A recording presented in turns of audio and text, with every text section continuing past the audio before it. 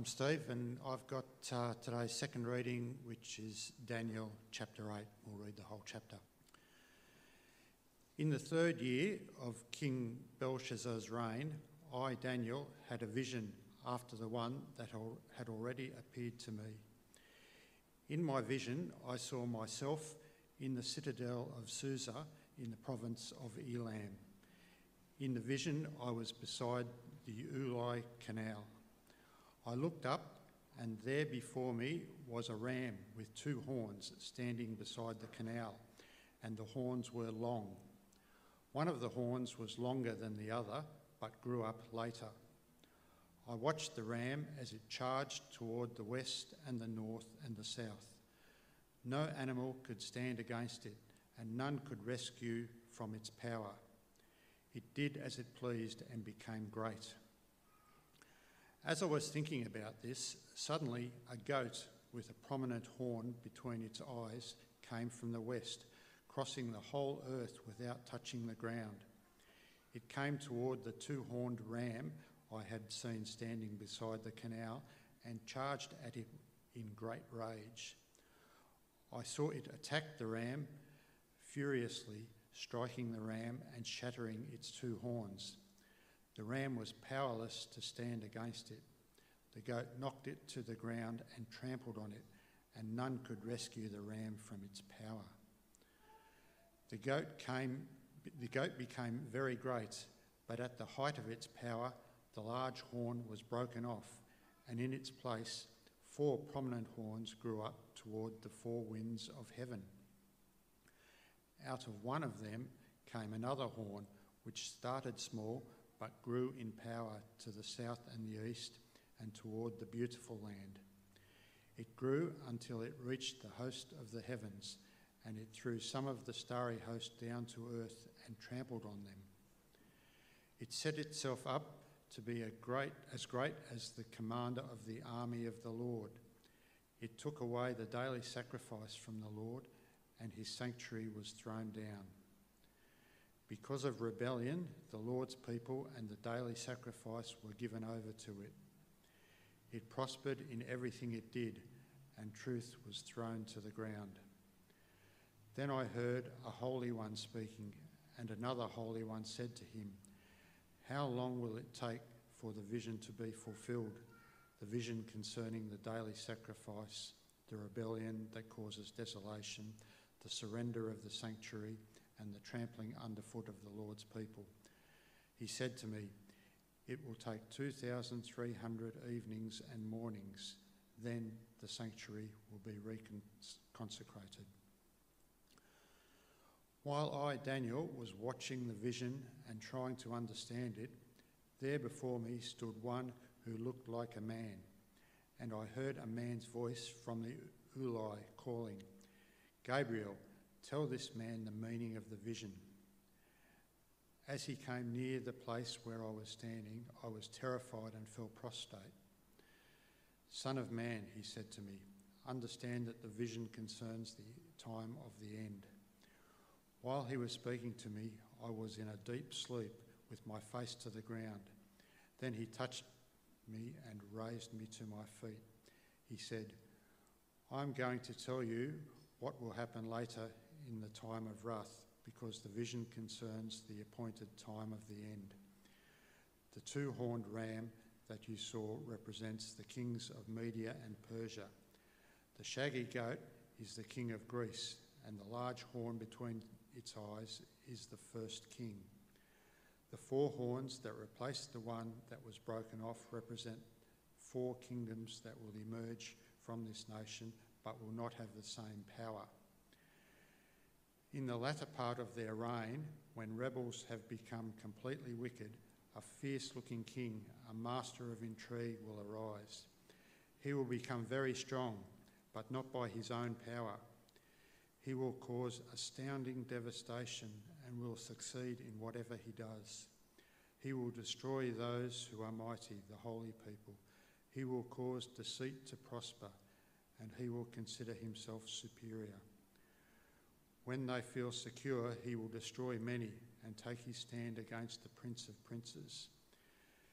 Yet he will be destroyed, but not by human power. The vision of the evenings and the mornings that has been given to you is true, but seal up the vision, for it concerns the distant future. I, Daniel, was worn out. I lay exhausted for several days. Then I got up and went about the king's business. I was appalled by the vision.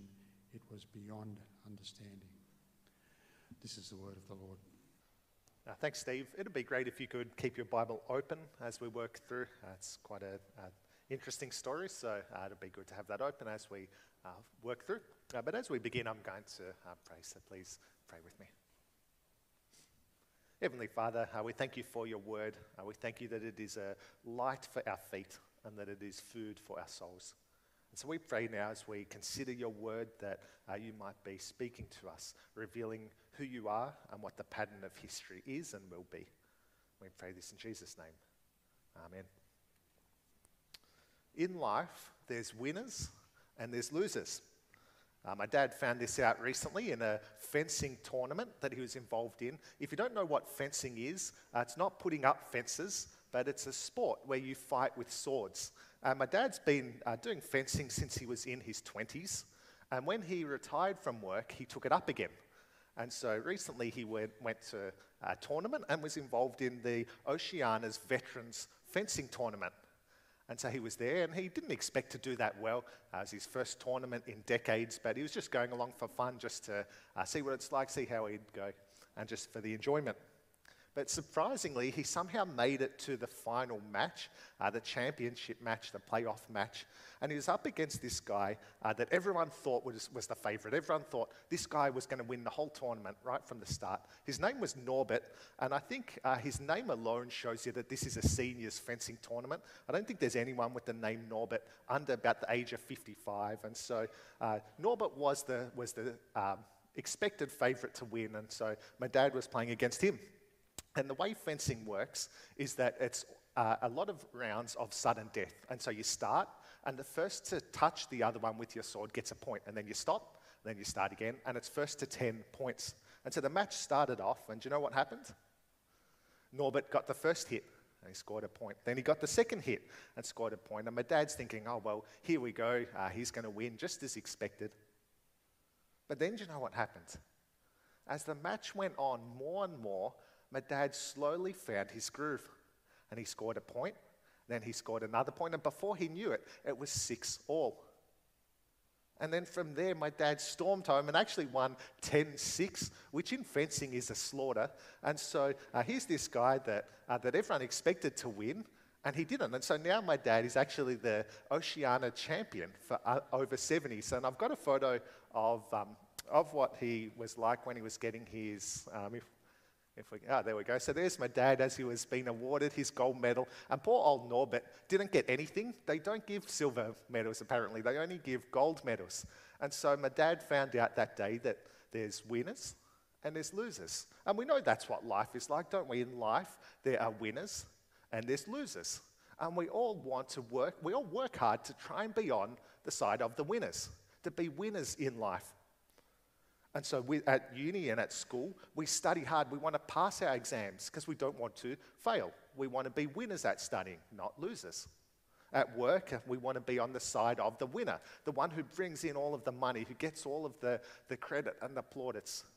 Even as parents, we want our kids to be winners at life. We want them to succeed. And in fact, now there's that saying, I don't know if you've heard it or not, but it's quite a common thing now to hear this saying about being on the right side of history. That is, in other words, to be a winner, to be on the winning side, not just of a fencing tournament, not just of an exam or work project, but to be on the winning side of all of human history, to be on the right side of history. And that sounds great. I'm sure we all hear that and we're like, yeah, I do want to be on the winning side of history. But the question is, well, how do we actually know whether we're on the winning side of history or not? And in a sense, that's what Daniel chapter 8 is about. It tells us about the one who controls all of history, who holds history in the palm of his hand. The one who controls not just the past or the present, but also the future. And if we want to be on the right side of history, the winning side of history, then we need to be on the side of the one who controls history. And Daniel 8 shows us that that is God. God holds history, and in particular the future, in the palm of his hand. See, Daniel 8 shows us that God is the king of the future, both of Daniel's future, but also of our future. And surely the one who holds history, who holds the future in his hand, is the one who will win all of history, who will be on the right side of history. And so in our passage, God shows Daniel that he's the king of Daniel's future, and he does it by giving him a look into the future, 400 years into the future, or at least for parts of it. And he does it with this vision, and the vision starts in quite a strange place. Did you notice where it is that it starts? Have a look at verse 2. In my vision, I saw myself at the citadel of Susa, in the province of Elam. In the vision, I was beside the Ulai Canal. Now, if we don't know our geography, that might not sound that significant. But what this is talking about, or what this is telling us, is that this is not Babylon. Daniel lives in Babylon, but this is not Babylon. This is actually Susa, which is one of the cities that became one of the key cities of the Persian Empire. And so straight away, we're given a clue as to who this vision is about, or at least part of who it's about. From there, we then see this animal comes up, a ram with 2 horns, one that's a little bit bigger than the other, and comes up later. Now, when we hear of a ram, we might think to ourselves, oh yeah, I know what they are. They're male sheep. And they are. But what that might do is conjure a picture in our head of fluffy barnyard animals. Those kind of puffy animals that we see when we go to a petting zoo. We might picture in our head something like that. That might be what we think. But actually, that's not what rams are. They aren't small and fluffy. Rams are monstrous. They're big, heavy, muscled, angry. It's more like this. That's what rams are. And we see this ram here, and it's charging around the world, west, north, south, destroying anything in its path. No one is able to stand against this ram. Until a goat comes along. A goat with a giant horn on its head. Now again, we might think of domesticated farm animals, but that's not the picture we're meant to get at all. As I was preparing for this sermon, I stumbled upon a website that listed the 10 most dangerous goats in the world. Now I'm sure you weren't expecting to hear that goats can be dangerous, but in fact they can. This was the number 1. It's the Madrai goat. And they weigh up to 70 kilos, which is more than many of us here. And these are huge and aggressive goats that will attack anything that gets in its way. And you can see how big their horns are there. Giant horns. They're aggressive animals, big and muscled. And that's what this goat is like. It's got this giant horn between its eyes. And it sees the ram. And it comes charging across the land at the ram. And it attacks the ram. And it defeats the ram. And it tramples the ram. And this goat becomes extremely powerful. He's unstoppable. And as this vision is unfolding, and as it continues to unfold, it makes clear to us that worldly powers will rise. But they'll also fall. The ram rises and then falls. The goat rises, and then just at its peak, at the height of its power, the horn is snapped off, the giant horn between its eyes, and in its place come 4 smaller horns. And out of those 4 smaller horns comes an even smaller horn out of one of them. And it starts small, but it grows in power until eventually it reaches up to heaven. It even takes the stars from heaven and casts them down onto the ground, and it tramples them. In fact, it gets so arrogant that it sets itself up against God, against the prince of the host. And that's what Daniel's vision is. That's what God shows Daniel about the future. And as he watches it unfold, he then hears how long this is going to last for. And did you see how long it is? verse 14, it tells us 2,300 evenings and mornings. And now we'll consider the specifics of what that might mean in a minute. But the point we're meant to see is this: there'll be a limit to it. The horn won't be given free rein forever, because God is the king of Daniel's future, and he'll limit this horn's influence. And so that's the reality of this vision that Daniel is given. That's the reality of the future that's coming. But of course, it's not an easy future to understand. It's not an easy vision to understand. And so for Daniel, he doesn't get it. He doesn't know what's going on. And so God has to reveal to him what it actually means. And he starts with the ram. Did you see who the ram is? Have a look at verse 20. The two-horned ram that you saw represents the kings of Media and Persia. It's the Medes and the Persians. We've heard about these guys before. And quite amazingly, that at the time of this vision, that is the 3rd year of Belshazzar, king of Babylon, this is actually what's starting to unfold. A man named Cyrus is starting to unite the Medes and the Persians. Cyrus was the leader of Persia, which was essentially a tributary state of the Medes. That is, a small nation that paid money to the Medes for protection. It's a little bit like Tasmania with us. They're kind of out on the edge somewhere. They belong to us, and they're not really part of mainland Australia. And that's kind of what's going on here.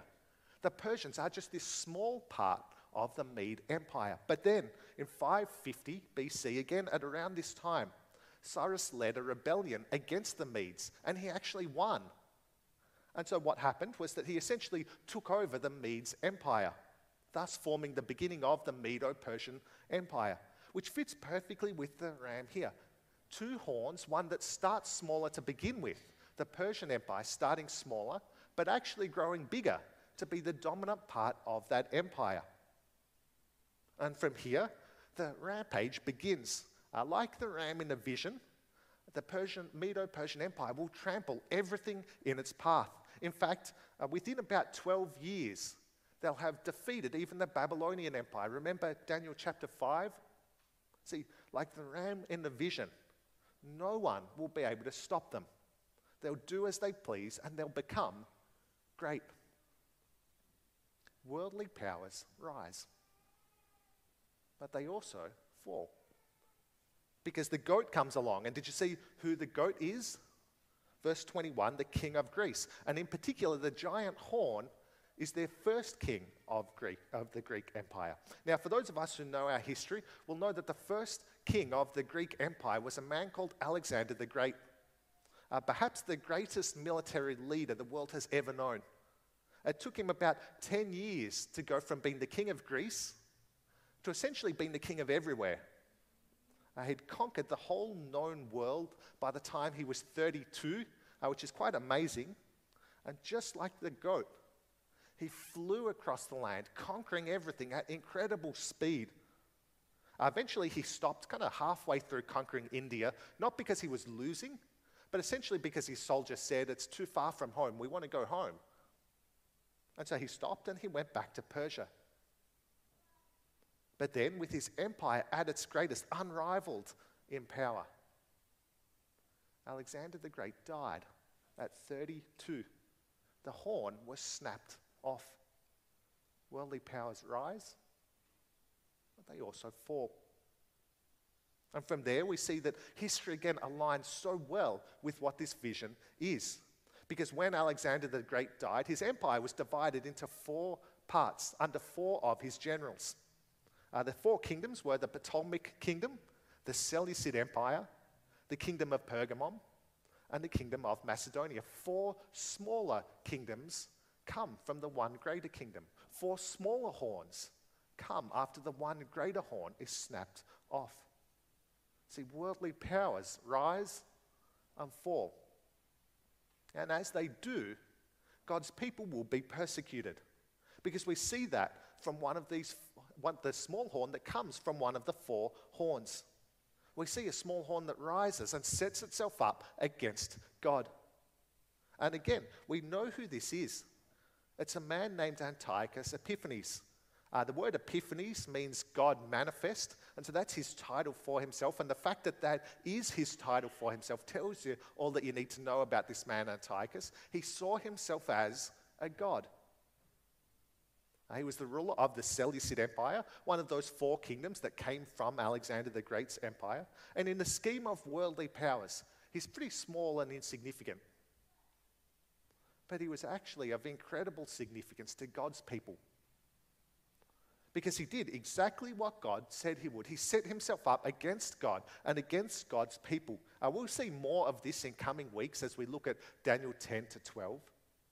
But at least for here, we see that Antiochus did horrendous things to God's people. God's people were persecuted incredibly under Antiochus. He banned and burned the Torah, God's word. He killed the high priest.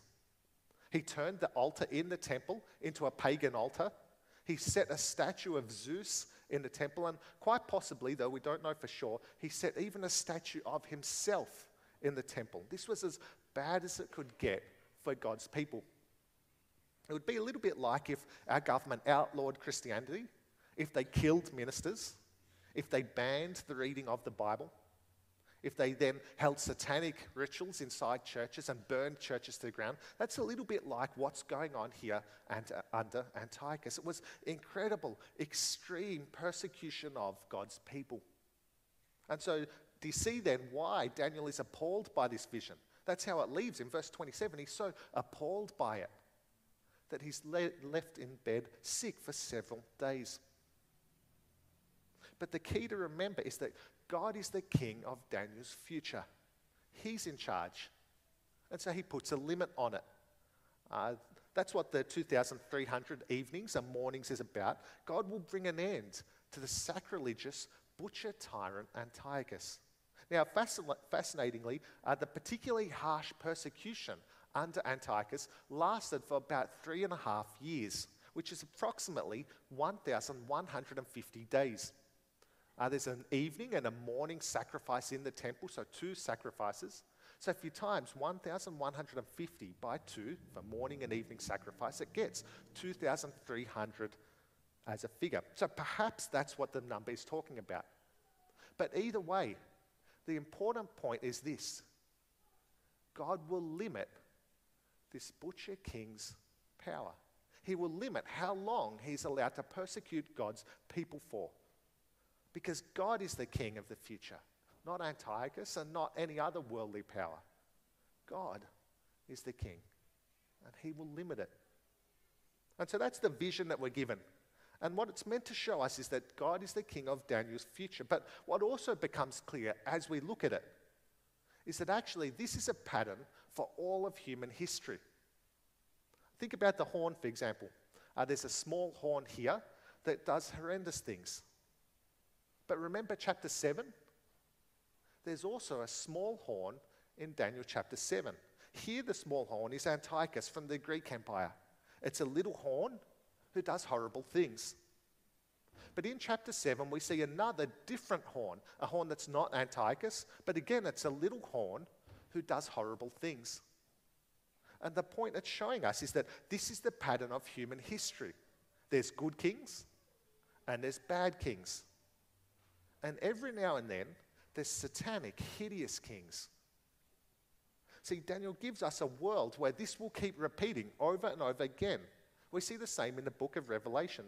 And so what we therefore see with Daniel chapter 8 is that this is a pattern of human history, of the end times. That is the time after Jesus. And so not only is God the king of Daniel's future, he's also the king of our future. Which means that just like Daniel, we'll see throughout history that worldly powers will rise and fall. The Medo-Persian Empire rose and conquered all. No one could stand against them until someone did, and they fell away. And thus came the goat, the Greek Empire, sweeping all before it, crushing and trampling throughout, conquering everything so fast, until the horn was snapped. Alexander the Great died, and eventually his empire fell too, swept away by the Roman Empire. See, history is littered with worldly powers that rose and then fell. the Roman Empire, the Mongol Empire, the Ottoman Empire, the Spanish Empire, the Russian Empire, the British Empire. So many different empires throughout history that have risen and seemed unconquerable, that have seemed unstoppable, until they weren't, until they fell. And even today, we have great worldly superpowers, just like the ram and the goat. Powerful, impressive, unstoppable. There's the might of America, the rising might of China, and both seem so powerful. But both of those will fall at some stage in 10 years or in 100 years. Worldly powers rise and fall. We even see that at the moment with Prince Philip in power for 70 years as prince. He rose and then he fell. Even here in Victoria, the Labor government seems unstoppable. I don't know if you're aware of this, they've been in power for 20 of the last 24 years. Their mini empire has risen. But it too will fall at some stage. See, Daniel 8 reminds us that this is the pattern of human history. Worldly powers rise and then they fall. Which means that these worldly powers aren't our undoing or our saviours. See, it can be easy when we're under worldly powers that are hostile to us to think that this is the end, to think that they will be our undoing. In fact, some of us might be feeling that at the moment with the way our state government is going. And in many ways, they're certainly hostile to God's people and to Christians. But Daniel 8 reminds us that they too will fall away, that eventually they'll be gone. See, they won't be our undoing. But by the same token, it means that worldly powers aren't our saviour. I still remember the morning of a few years ago after the Liberals won the surprise federal election, and Scott Morrison, a Christian, became our Prime Minister. And there was a spring in the step of lots of Christians that day. I think many Christians thought, well, now that there's a Christian who's our Prime Minister, things will be different for us. The strong anti-Christian sentiment that's been growing in Australia will change. See, I think many Christians somehow looked on him as a saviour. But worldly powers aren't our saviour, just like they're not our undoing. Because worldly powers come and go. They rise and they fall. But God is trustworthy throughout it all, just like he was to Daniel and just like he was to his people in the sufferings that happened and that were predicted in Daniel 8. And so at times, when we're under wicked and evil worldly powers, we don't need to lose heart, because it won't be long and someone else will be in their place. Someone else will be on the throne. They'll be gone soon enough. But God is trustworthy throughout it all. See, when we have a good leader, God is completely and entirely trustworthy. And when we have a bad leader, God is still entirely and completely trustworthy. See, this is the great encouragement that Daniel 8 gives us. It reminds us that God is still king, and God will forever be king. While worldly powers rise and fall, God remains king throughout it all. But it's important that we remember and realize what kind of king God is, or what that means that God is king. Because I wonder whether we often think that God being king is the same as me being king, us being king. That is, God being king is good for us. Now, of course, in a sense that's true. God being king is good when viewed over the long term. God's plan to rescue a sinful and rebellious world by sending his own son, Jesus, to die on the cross for our sake, so that all who trust in him might be saved. That is good. There's no doubt that that is a good thing. But the book of Daniel opens with 4 men, teenagers, who are ripped away from their homes and their families are likely killed, and they're taken as captives, forced to serve a foreign king. Then a few years later, their home, Jerusalem, is attacked again and burned to the ground, and thousands, countless thousands of God's people are murdered. And then across the span of the book, we see all sorts of trials and challenges for God's people. They're thrown into the fiery furnace. They're thrown before lions.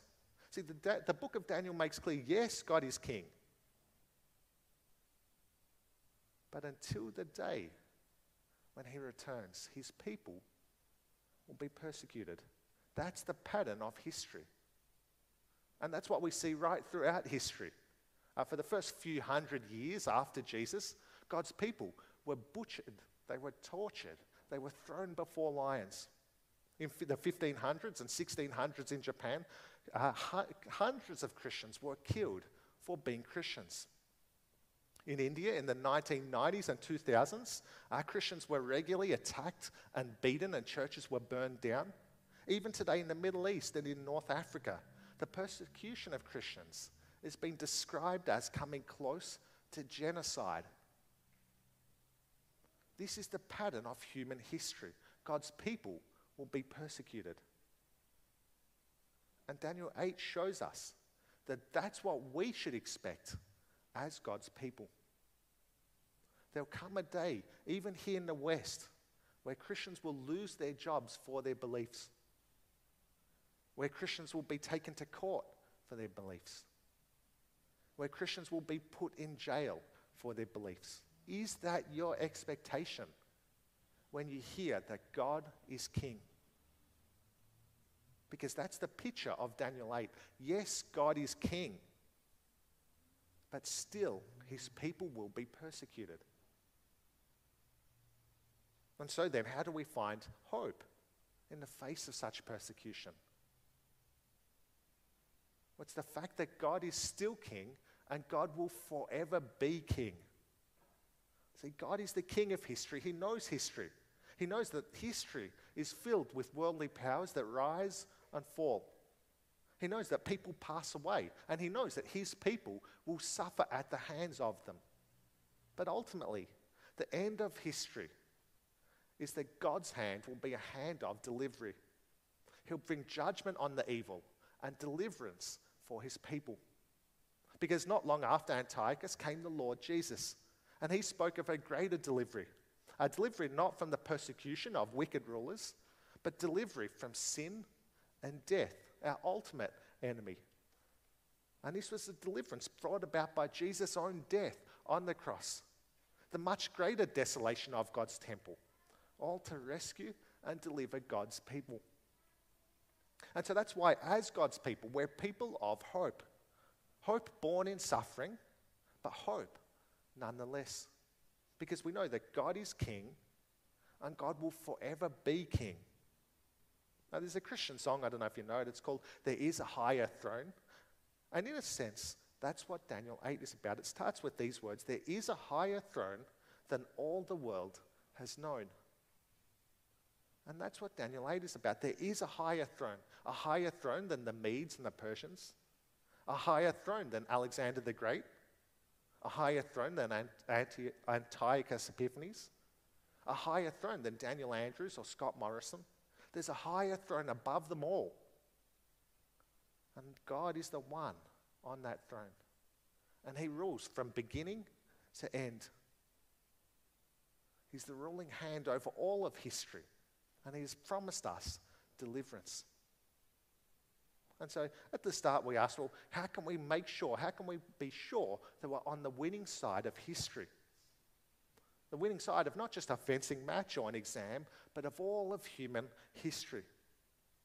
And Daniel 8 tells us that to be on the winning side of history, we have to be on the side of the one who holds history in his hand, on the side of the one who has the final word. And Daniel 8 makes so clear to us that the final word is not by the ram, or by the goat, or by the horn. It's by the Lamb.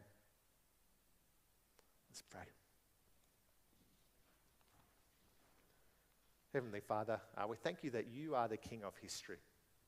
We thank you that while worldly powers rise and fall, still you remain and still you are King. Still you are on the throne above worldly powers. And so we pray that when, not if, but when we face persecution, we would remember that we would take great heart in that, and we would take heart that we know you will and do limit that persecution, that ultimately one day you will bring about victory. Father, we particularly thank you for Jesus and his life and death on the cross for our sake, to deliver us not just from worldly powers, not just from persecution, but to deliver us from sin and from death. And so we thank you that because of him, we can have such hope, even in the face of persecution. And so, Father, we do thank you that the final word is indeed by you, not by worldly powers, but by you. We pray this in Jesus' name. Amen.